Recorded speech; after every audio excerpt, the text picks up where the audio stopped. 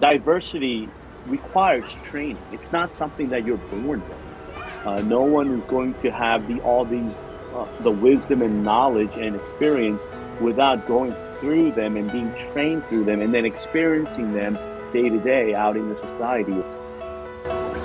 You are listening to Our Urban Voices with Dr. Alphonse Javed, a podcast that presents Christian narratives through diverse voices that impact urban ministry. Here is your host. Hello and welcome back to Our Urban Voices. I'm your host, Dr. Alphonse Javed. Today, again, I'm joined by Mark Lee, who has served in ministry for 25 years. He's a senior pastor of Central Steel Creek Presbyterian Church, and he is a graduate of West Ministry Theological Seminary in Philadelphia, PA. We've been talking about the growth of a church. We discussed that. If you missed the episode, please go back, listen to the previous podcast. But we are discussing about diversity. We are reflecting how the ethnic diversity of surrounding community is challenging us. Welcome back, Mark. So happy that Thank you. you're here with us. Thank you very much. Yeah, so last time, we ended with a question. I asked you, what are the short-term and long-term implication of a church embracing diversity? Your answer was beautiful. You gave us some short-term problems that a church may face, and then you talked about long-term implications too. I'm going to focus on leadership. In this episode, I want to focus a little more on leadership. So my first question to you is, there's a saying that the speed of the group reflects the speed of the leader. That's true of other characteristics as well. The pastoral epistles are clear on the character of elder. Please highlight the expected characteristics of biblical leadership. Obviously, we can look at the scripture and understand the biblical leaderships that God expects of his shepherds, of his servant leaders. From the scripture, you have humility, selflessness, someone who has a shepherd's heart, meaning someone who is willing to care and be sacrificial towards the sheep that they are entrusted with. I don't know if this is something that you can say biblical per se, but many books that I've read and all the books on leadership that I've read, John Maxwell has many books. Daniel Goleman has written a book on it. There are so many books out there, but one of the key, I think, characteristic of leadership, especially in today's church, has to be willingness to collaborate. I grew up in a church setting. As I mentioned, I grew up in a Korean American church setting. I mean, the senior pastor was the one in charge of everything. You can have like a 20-member session, but at the end, it's what the senior pastor wants to do. It wasn't what the session wants to do. It's what the pastor wants to do. And so I grew up understanding, wow, pastors have a lot of power. Everything the pastor wants to do, the pastor gets done. But that's not the way church is, or a church should be. I believe there's got to be collaboration between not the pastor and the elders, but also the elders are in the session representing the church members. They are not there to pass their own personal agendas. They are there to represent the church members.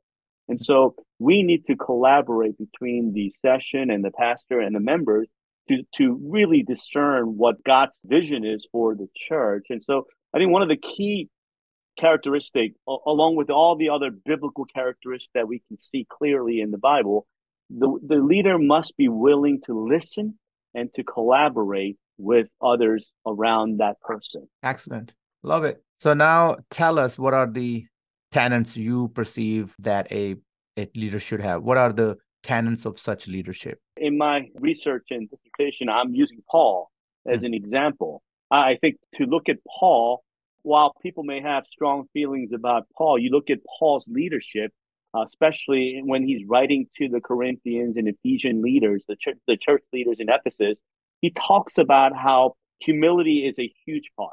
Humility got to be one of the main aspects and main tenets of a Christian leader. You are a servant to all people, not just the people that you like or the people that support you. In any ministry setting, began with Paul, but also in today's churches, You're not going to have everyone like you as the leader of the church, as the pastor of the church, but you are a servant of God to all the people, not just the people that support you or people that you like. There's got to be a degree where you are maintaining your spiritual discipline. And Paul talks about that quite a bit in his letter to the Corinthians, the importance of spiritual discipline. And spiritual discipline doesn't come automatically. Dallas Willard wrote about the discipline, the importance of spiritual discipline in his book, where he talks about it's a daily grind, spiritual grind, and it's a daily submission to God, a daily reading of the word, daily prayer, but also acknowledging that I'm not going to be able to achieve anything on my own. I really need to be open to the discernment of the Holy Spirit to guide me throughout the day. So that willingness and desire to submit myself to God on a daily basis, that spiritual discipline got to be an everyday thing. In Paul's letter to the leaders in Ephesus, he talks about how important it is for the leaders to live among the people. You can't live on the top of the hill in luxury while the rest of the people that you are ministering to are struggling. You got to live among the people and be part of the community. Talks about how important it is to rely and be obedient to the Holy Spirit. And he again emphasizes selflessness. As a leader, you need to be selfless, and it is never about personal gain. And so I look at the leadership that we have in our country and around the world, and the leaders that we have, particularly in the government, they're the opposite of what Paul talks about. It's about the people, but it's always about them. It's about people, but it's about their personal gain. So you can see the dichotomy of good leadership versus bad leadership. But are all church leaders, do they follow the model that Paul set? No, they don't. That's the problem in the church. One of the biggest Presbyterian churches in the world resides in South Korea. I think they have like 1 million members. And several years ago, there was that huge controversy or scandal where the senior pastor used millions of dollars of church money for his family. I think it was for his son's company. So greed, we're all human. And when we get to a certain position or they have certain power, greed takes over in some ways. And so it's important to understand why Paul emphasized the characteristics of leadership. And sometimes he emphasized it over and over because it's so important, because it can be easily forgotten and not followed by all of us. Let's connect this back to our ethnically diverse community conversation, the leadership piece with that. So when we think of church growth in ethnically diverse communities, Paul comes to mind, and you are talking about Paul right now. What can we learn from Paul in terms of growing church in ethnically diverse community? If we had a chance to go back and talk to Paul, I think Paul would be the first one to say, I'm not sure if I was as successful as I could be. And I don't know too many pastors and churches who come out and say, hey, I've been a successful pastor, because overall churches have mostly declined. I mean, there are certain churches that have grown in the past 30 years. Think of the church like Rick Warren out in Saddleback. When you read his book, he talks about how he began with a handful of families when he started the church, and now it's one of the biggest churches in the country. But does that mean that they don't have any problems? I'm sure they have their set of problems. And if you read about what's going on with Southern Baptist Convention, Rick Warren's church was recently kicked out by Southern Baptist, the largest church in the Southern Baptist Conference. And they kicked him out because he wants to elevate female leadership within his church. That's a topic for another discussion. I think looking at Paul, the things that we can learn from him is he just did not give up. He continued to seek after God's will to do the ministry. And when people opposed him, I'm sure from a human perspective and personal, when he was being attacked and when people were opposing him, I'm sure it hurt him and it caused a lot of pain. He asked God for strength to continue to move forward. It's that perseverance to remain in ministry for the sake of God's glory. And Paul talks about that over and over in his letters. And he encourages the leaders of the churches that he writes to be the same, to persevere, to continue to persevere. Because I think just like in my own personal ministry, and perhaps in most likely in your ministry and any ministry for all pastors, we are going to go through failures. We are going to go through where people oppose us. We're going to go through where even when we are attracting new members, when things seem to be going well, there's always going to be something that happens where I, as a human being, I'm going to be hurt by it and I'm going to experience pain. And so that ability and desire and willingness to depend on God and ask God for strength and for discernment and to persevere through all those difficulties, that to me is just one of the most important characteristics especially as we seek to grow a church in a very diverse community, to persevere through all of that. Yeah, you're right. With the popularity and usage of the internet, we have a lot of knowledge about, but not necessarily a lot of experience with other cultures. Right. What can we do to expand our experiences and understanding? First of all, you just have to have a willing, open heart and open mind to want to learn. If you don't have that openness and willingness, then you're not going to get very far, even though you are presented with a new understanding and new knowledge and wisdom. You got to have that desire and openness. And that's probably the biggest obstacle to traditional churches becoming more diverse. People are just not open to it. And so that's one. And I think the second thing is you have to put yourself out there. We began a arts program in our church because we want to reach the community through the arts, to try to get them to be on our campus so that we can promote our church. And we began this right before the pandemic. And during the pandemic, it was quite difficult. And a lot of church members are skeptical while we're putting our resource into this program, because for the first several years, we need to use church funds because the funds that's coming in is not going to cover everything. We began with 2-3 students. Now, 4 years, almost 5 years into this program, we have 50, 60 students in our arts program, and they're all from the community. And actually, we've had some people join our church through the arts ministry because we offer lessons in different instruments and singing and music and all these things, even a craft and different things at a lower cost than a normal place where they may charge a higher rate per 30 minutes of lesson. So I've been pleasantly surprised by the growth of this program as well. But through that, because we are trying to use the ministry and the funds to reach the community, I think we're seeing some good results from that as well. So we have to be willing to reach the community and go into the community. But again, it begins with your willingness, openness that we need to change. We need to embrace diversity. Good point. Having a 3-year worldwide pandemic has not helped matters. Some people have gotten content with church on the couch. Online church and social media create an artificial sense of community. So all those things are true. I'm not against social media presence. I'm not against online church. But how can we encourage people to come back to church and fellowship in person and come alongside one another? If you had the answer, please let me know, because I would love to know so that we can implement them here at our church as well. When the pandemic began, our presbytery here in Charlotte sent out an email to all the churches and pastors. And the email included a link to someone who studied trends in the church attendance and things like that. So he's an expert in that field, but he predicted that when this pandemic is over, churches would be fortunate to have a third of the people come back. A third. He thought that it'd be less than that, people coming back to the church.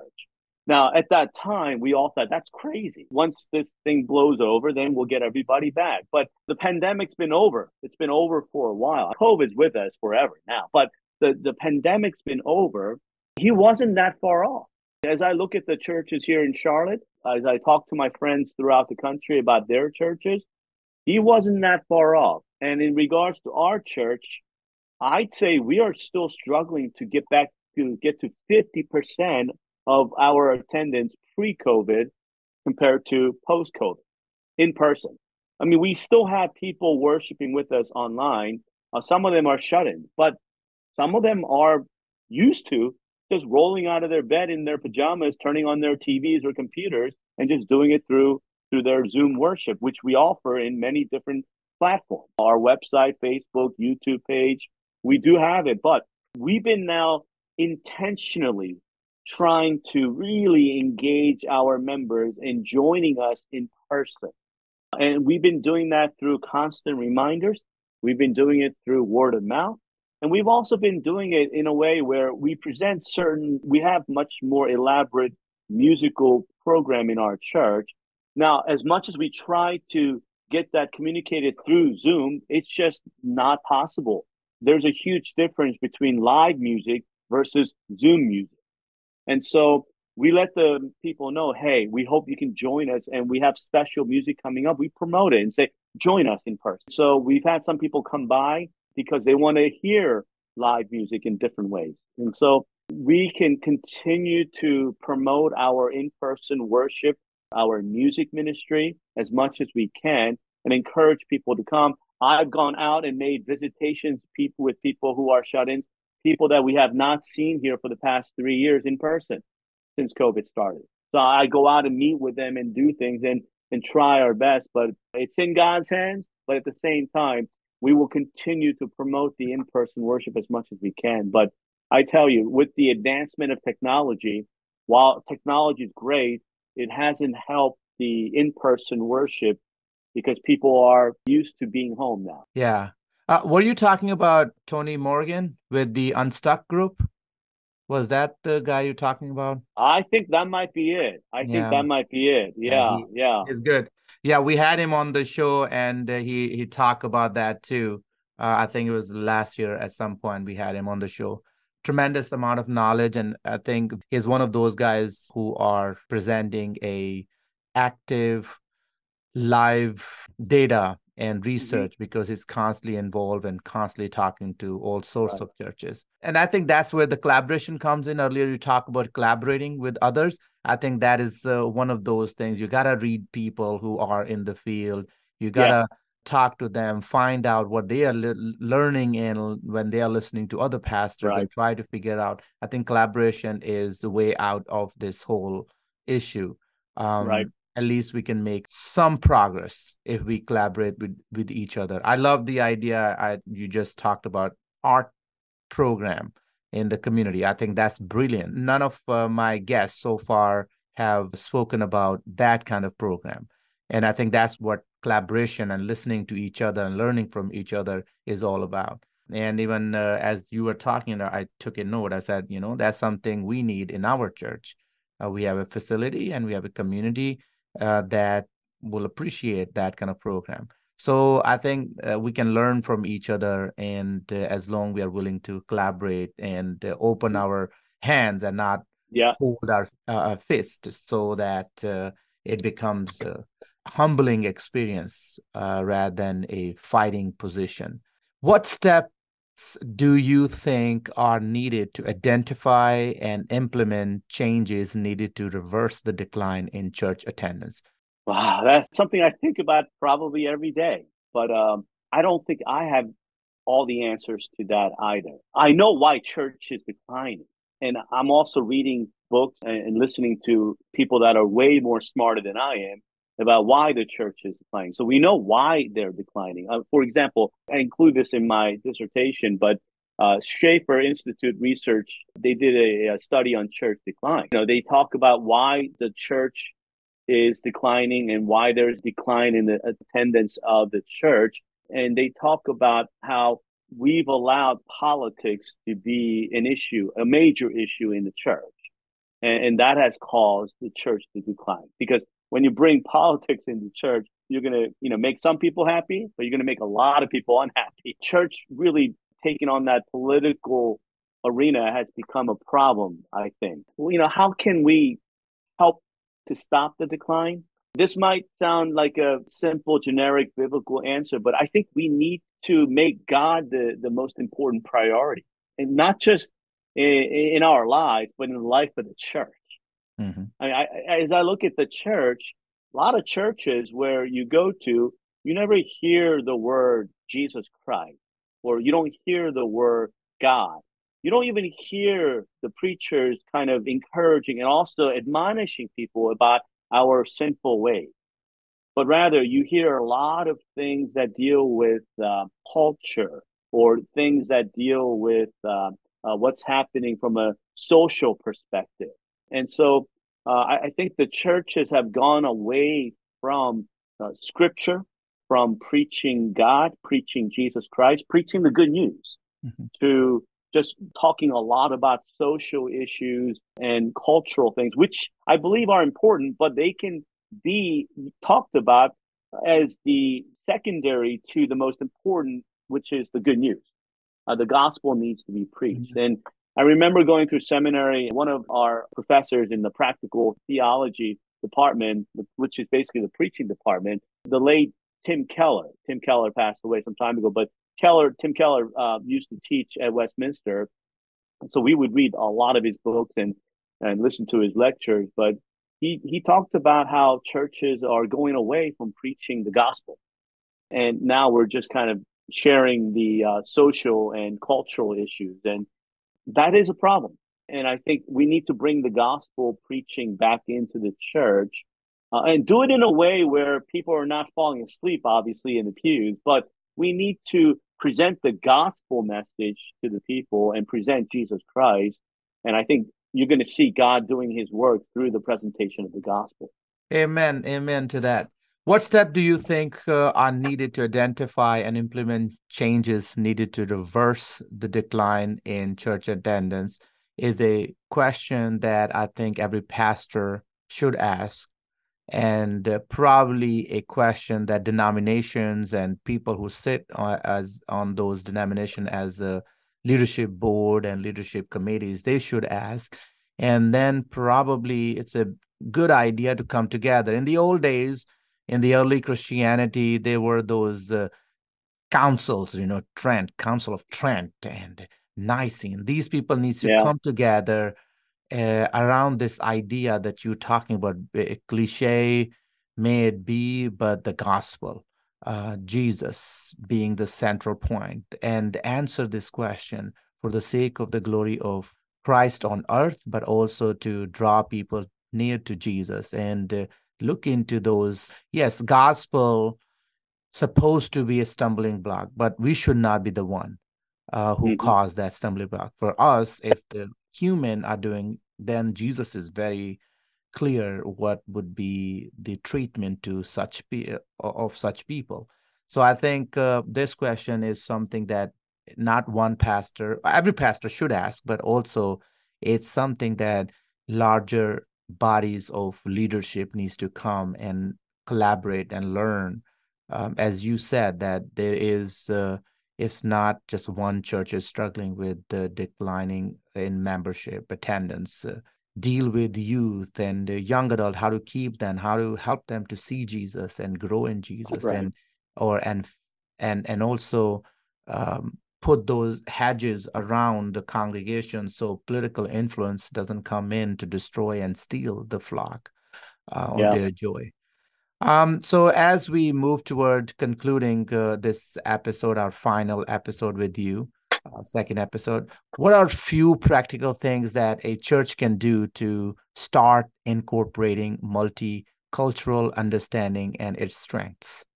First of all, before you do anything outside of the church, I think there needs to be some training inside the church. I think there's got to be cultural training among particularly the leaders of the church, and hopefully the members of the church as well. One of the training that I've used with my participants in my dissertation, the cultural intelligence assessment training.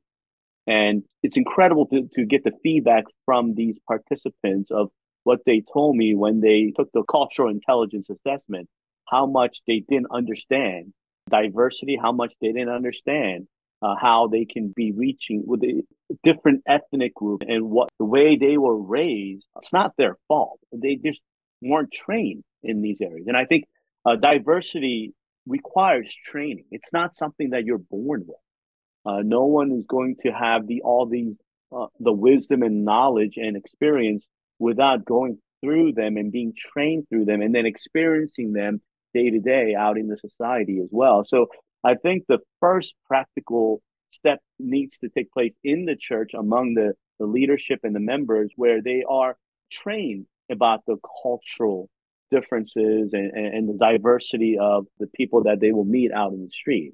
And then with that training, hopefully they can be able to go out into the community, and whether it's at a local grocery store or at a restaurant or even at kids' ball games, where you will meet a lot of people from different ethnic backgrounds, perhaps there's a way for them to identify with them where they can share the gospel and invite them to come and join us.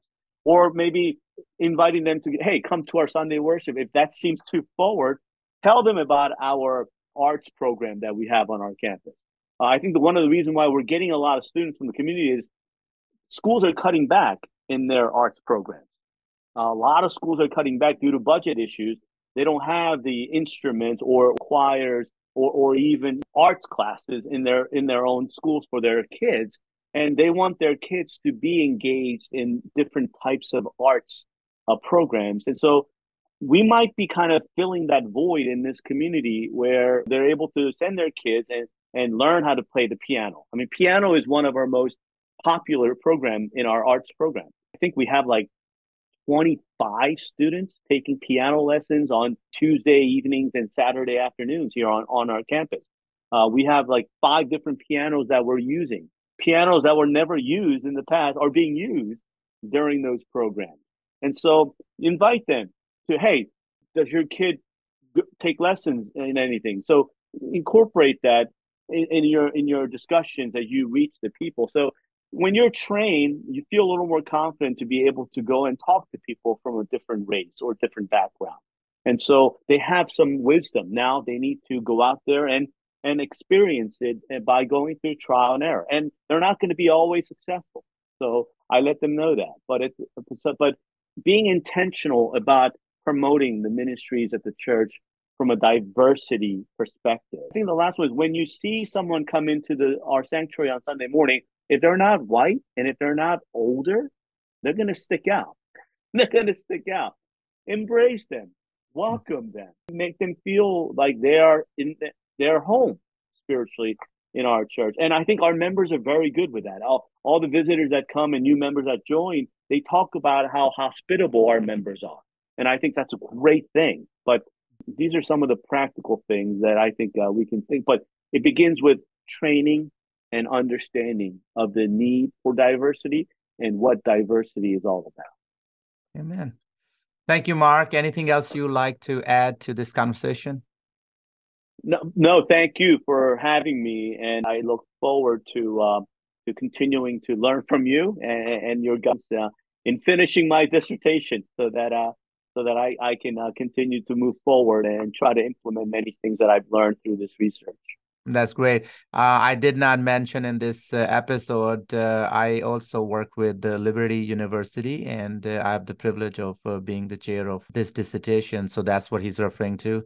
And I just saw something, and I thought it's a very important topic. We should bring Mark to this show. If listener wants to get in touch with you, Mark, what are the easiest ways? For now, just my email, which is Mark, M-A-R-K, at cscpc.org, Central Steel Creek Presbyterian Church, cscpc.org. That will also be included in the episode description, your email address. Sure. And for the last thing, because we talk about heavy topics, we're talking about decline, we're talking about diverse ethnic environments where churches are struggling to see that. And some of these topics are heavy. I like to ask you to tell us a joke to lighten the mood. That's how I want to finish the episode. Well, I'm not the best joke teller, but if you would give me a minute or two, I'd love to share a story with you this happened to me many years ago. I was a college student, but as I share with you, I grew up in a Korean American church, and one of our college group advisors, so he was an elder of the church, so he was given the responsibility of supporting the college group. Brilliant man, and this has a cultural context to it. And he was kind of sharing with us an experience that he had when he first came to America. He's a physicist, and so He was working at a company, and he was so focused on his PhD and his work, he didn't really date anyone or have any kind of outside life. But one of his coworkers, seeing that that he wanted to meet someone, but he didn't know how, and one of his coworkers told him that, hey, I know someone, and I'd like to set you up on a blind date. And so he hesitated to accept that. And he said, I had to really struggle with that and really think about it and pray about it.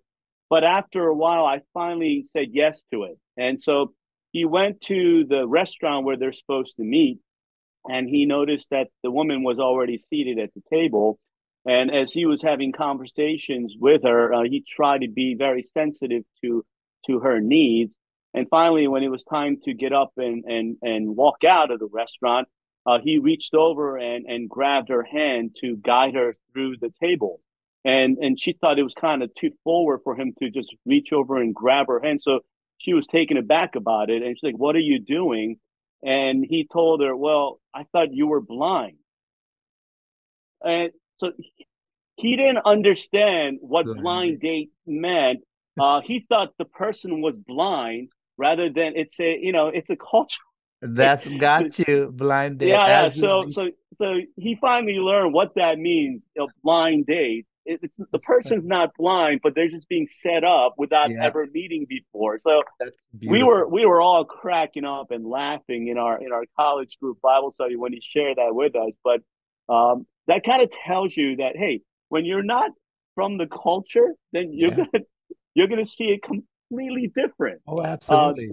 And so that story sticks with me all the time, and it reminds me how important it is for us to understand the other person's culture, because otherwise you're going to interpret it in a completely different way. That's true.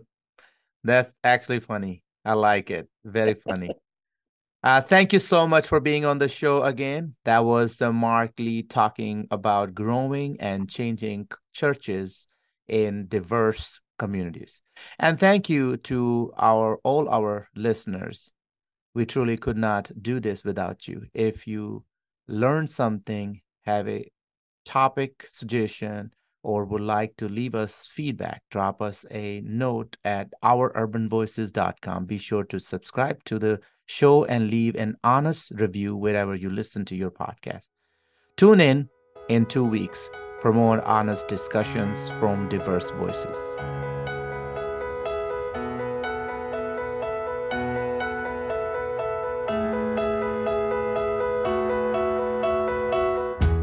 You've been listening to Our Urban Voices with Dr. Alphonse Javed, which presents Christian narratives through diverse voices that impact urban ministry.